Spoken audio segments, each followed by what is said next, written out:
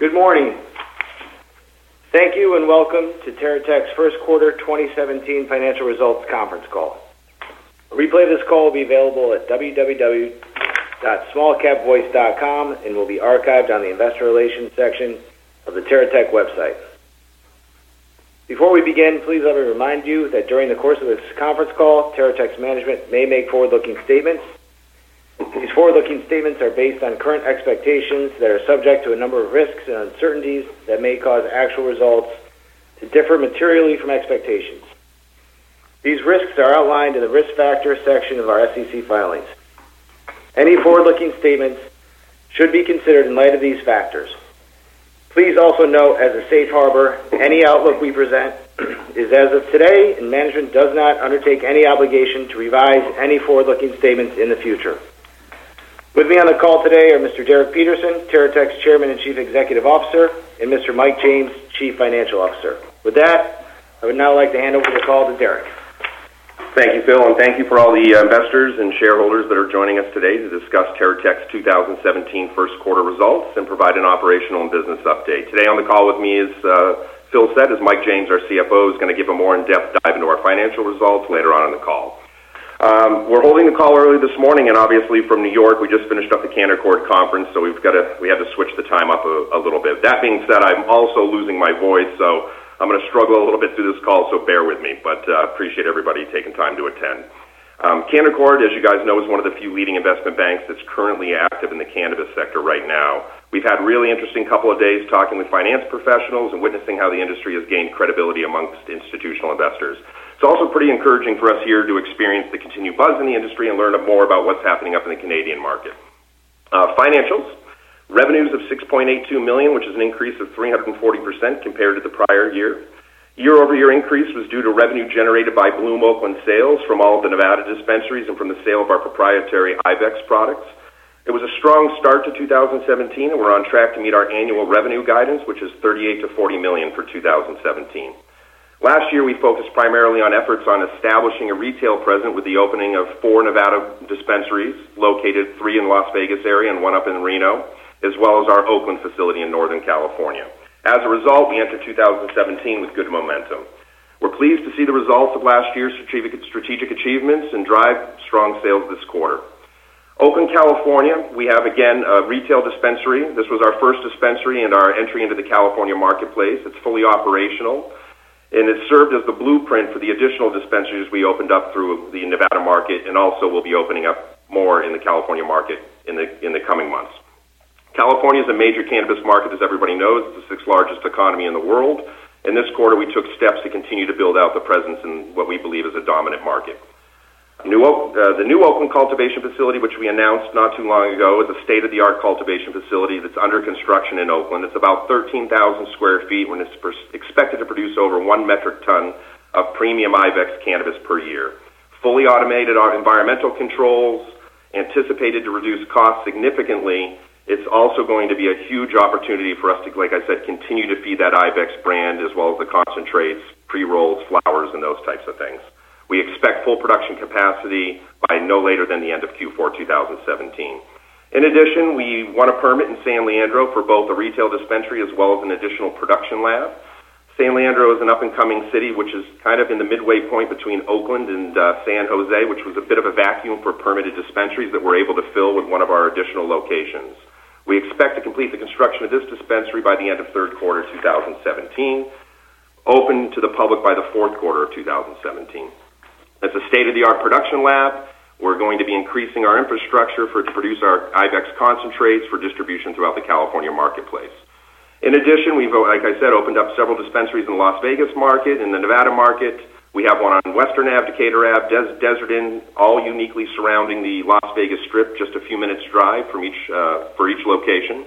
We also have a premier location in downtown Reno, which has actually been one of our better performing dispensaries in the Nevada marketplace. Distribution, sales, and marketing of Ibex products. So Ibex, as everybody knows, is our wholesale brand. We focus this particular brand on high-quality, rigorously tested products. We've been continuing to expand this product lineup by adding additional items into the supply chain. Most recently, a full line of premier vaporizer carts, both CBD, 1-to-1 ratio THC to CBDs, as well as a full gold and silver line that we're marketing aggressively throughout the California marketplace. Edible Garden, we purposely, as we said during our K call, we terminated the sales of Edible Garden's floral business because it was such a low margin, it was no longer a primary focus. I think if you remember back to what I said on the K call, we kept that business intact for some time because we were afraid the retailers wouldn't take our produce if we also weren't servicing them the floral business. Now that the produce has gained such a distinctive market share in these retailers that we're dealing with, we're able to back off from the floral business, which again has been a bit of a distraction. It's low margin, and part of our focus was expanding gross margins on a go-forward basis. This was a huge step to be able to do that. We would have had an additional $1 million or so of sales like we did the prior year if we had continued this business, but again, we want to make sure we're focusing on highly accreted activities on a go-forward basis. We expect to see improved results from Edible Garden as the year progresses, and we have the infrastructure right now, fully automated infrastructure in place to support the growth of part of this business over the next 12 to 18 months. M&A opportunities, we've built significant cash balances as we look for potential opportunities in both the California and Nevada marketplace. Our primary motivation right now is to continue to acquire retail dispensaries, specifically in the Southern California and LA marketplace. We closed the quarter out with about $10 million in cash, which is a nice bit of a war chest for us to be able to execute when we find the right opportunities. A little bit about the regulatory environment. Nevada, I don't know if everybody saw, but this week the Nevada Tax Commission adopted temporary regulations proposed by the Department of Taxation that are going to allow the state to issue recreational marijuana licenses by July 1. Most of the regulations were copied from the state's medical marijuana program, so they're identical from an operational standpoint. The state of Nevada budgeted to receive $70 million from recreational marijuana taxes over the next 2 years. We think that's a conservative budget considering the 50 million people that come in and out of a few square miles on an annual basis. Recreational revenues to Terra Tech will start in the second half of 2017. So that's very important. We're going through the application processes right now, and we anticipate having firm success with allocating recreational adult use permits for each one of our locations in the Nevada marketplace, and that we could begin selling to anybody over the age of 21 come sometime after July 1. California, as you've read, their recreational initiative, which we think is going to be a significant uptick in business, is going to start in the first half of 2018. Excuse me. In addition, the Rohrabacher-Farr Amendment at a federal level, which was set to expire, was reauthorized in the current spending bill. This obviously expires towards the end of the year, but it gives us the protections that we were hoping for as we adjust to the opinion and stance of the new administration coming into the 2017 climate. I'm now going to turn the call over to Mike James, Terra Tech's Chief Financial Officer, to review our financials. Mike? Thank you, Derek, and good morning, everyone. I will now provide you with a summary of our first quarter 2017 results. For the more detailed results, please refer to the press release we issued earlier today, which is posted on our website, along with the Form 10-Q filed with the Securities and Exchange Commission. In addition, please note that we compile our financials under U.S. GAAP, including our non-operating expenses.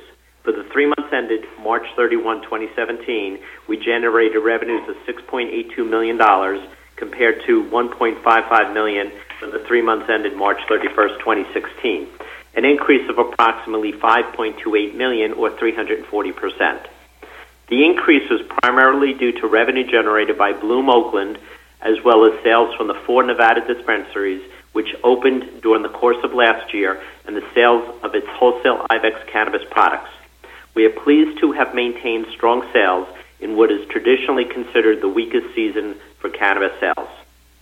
Our gross profits for the 3 months ended March 31, 2017 were approximately $359,000 compared to gross profits of approximately $134,000 for the 3 months ended March 31, 2016, an increase of approximately $255,000.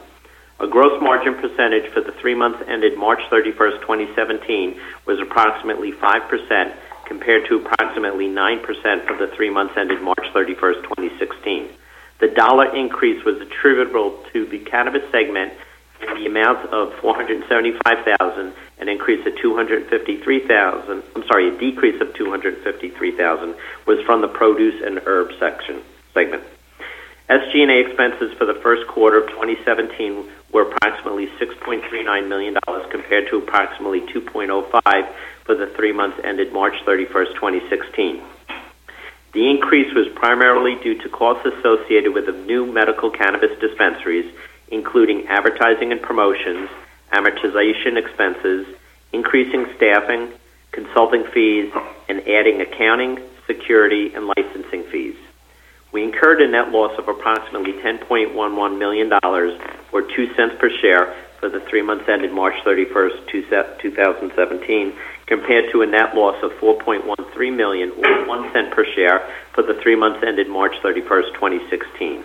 The primary reasons for the increase in the net loss were a decrease in cost of goods sold as a percentage of revenue, a significant increase in sales, general, and administrative expenses during the 3 months ended March 31st, 2017, compared to the prior year's fiscal quarter. Now turning to the balance sheet, on March 31st, 2017, we had a cash balance of approximately $10.25 million compared to a balance of approximately $9.75 million at December 31st, 2016. Short-term debt as of March 31st, 2017 amounted to approximately $505,000, a decrease of approximately 11% compared to the approximate $564,000 as of December 31st, 2016. Stockholders' equity for the first quarter of 2017 amounted to $49.8 million compared to $52.2 million as of December 31st, 2016. Now I'd like to turn the call over to Derek Peterson for some closing comments. Mike, thank you. And just in summary, we've got, again, a new cultivation facility in Oakland that will be coming online to support the Ibex brand as well as the Bloom retail facility in Northern California as well as San Leandro. We've got an extraction and a retail dispensary in San Leandro coming online this year. Again, we've opened 4 retail locations in the Nevada marketplace that are currently up and running and will be servicing the adult recreational market beginning in July 1st. The Oakland facility will be beginning to service the adult use recreational market sometime after January in 2018. The regulatory environment, as unclear as it is, the states, both California and Nevada, where we're heavily embedded, are aggressively moving forward and protecting their medical marijuana initiatives as well as their adult use recreational initiatives. With communication to the federal government, we've been increasing our cash balances as potential M&A opportunities arrive. And in terms of revenue guidance, as we said in the prior annual call, we're anticipating revenue this year between $38 and $40 million for 2017. Again, I want to take a moment and thank the operating team. I want to thank our auditors, MGO. I want to thank our shareholders, our directors, our officers.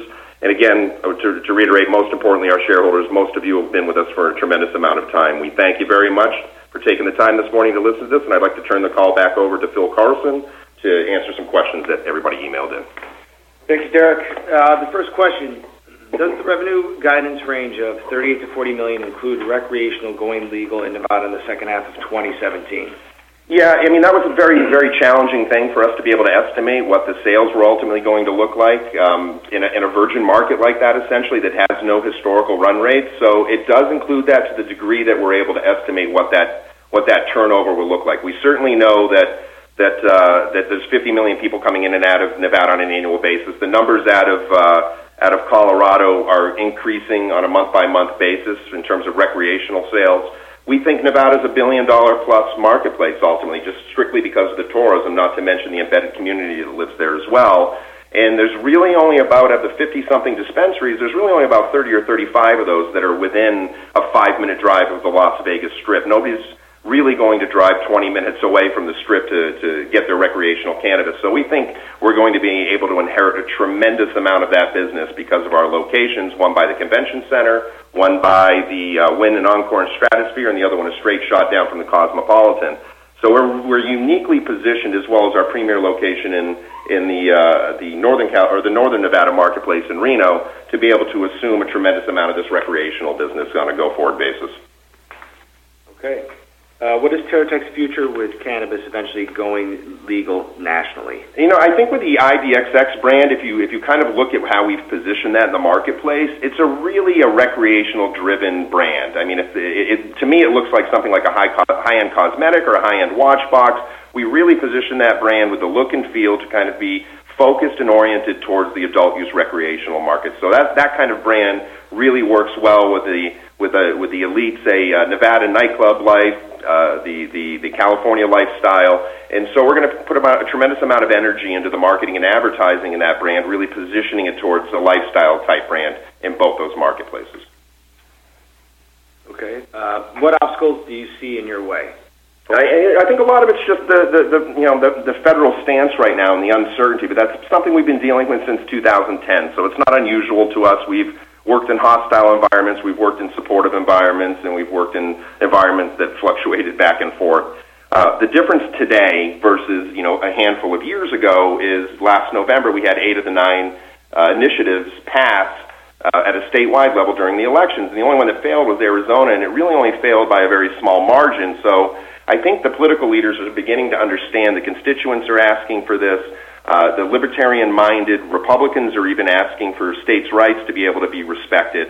So regardless of the new Attorney General's positioning, I think we're going to see a tremendous amount of debate over how this unfolds, this kind of ending of prohibition over the next few years. But I think if the administration themselves decides to develop an aggressive stance, this might be the catalyst that we've all been waiting for, to have Congress begin to take some more concrete action, which they didn't feel they needed to take in the Obama administration.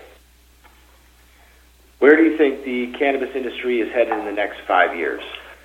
All things remaining equal, away from the kind of the federal legislative issues or regulatory issues, I think we see broader divergence and bifurcation between medical and adult use. I think medical begins to become very medical and focusing on the development of different cannabinoid structures and those types of things and different delivery mechanisms.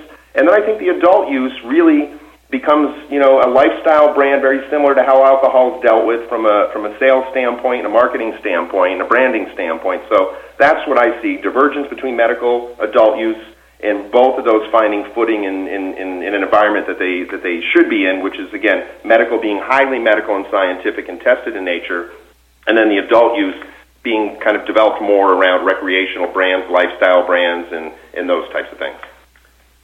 Does Terra Tech have any plans to make inroads into Canada? Not right now. Our primary, again, we work in the 6th largest economy in the world. California is the biggest marijuana market in the world. So, we've got that in our backyard. For us to set up additional offices, teams, lobbyist attorneys, and those types of things, we're really trying to make efforts to cut costs and streamline cash flow and expand margins. That's really outside of our purview right now. What our primary focus is in making sure we capitalize on both the Nevada and California markets as much as we possibly can. With cannabis becoming recreational in Nevada in the second half of 2017, what does Terra Tech need to do in order to take advantage of this new market? Are there licenses you need to apply for, or is Bloom ready to sell to the average consumer? That's a good question. So, yeah, we're going through all the kind of administrative application processes at each one of the locations right now. A lot of it's really just a formality. But we're in that application process right now in the multiple markets we work in Nevada, and we anticipate coming out with recreational permits for each one of our locations to be able to participate in the Early Start program. Okay. Is San Leandro still on target to open the second half of 2017? That's pushed out maybe a quarter or so just because of building permits. So I always try to, when we first gave those timelines, we always try to wrap those with, we can only do so much. A lot of it's just waiting for building permits and city permits and those types of things. So we're still on track for a little bit later than that, but we're working aggressively to get it done as fast as possible. We want to make sure we can get that thing ramped up and active and trained, to have the staff trained before the implementation of the 2008 adult use. Is there a plan and path towards uplisting? That's always been a focus of ours. And if you look at our fundamental structure between the amount of shareholders that we have, there's the 50 million plus in shareholders' equity. We meet most of the quantitative standards right now, besides the price per share. I just don't think those indexes are going to be open to this until there's some measure of federal guidance in terms of what the government's positioning is in this, as well as the opening up of the banking. So what we're doing is building our business between now and then, making sure we continue to drive top-line growth, expand margins, build shareholders' equity, and position the company to be able to be one of the first to uplist. So we're in communication as much as we possibly can be, but I think a lot of that's going to hinge around the federal government's position on both adult use and medical cannabis. Okay. Last question.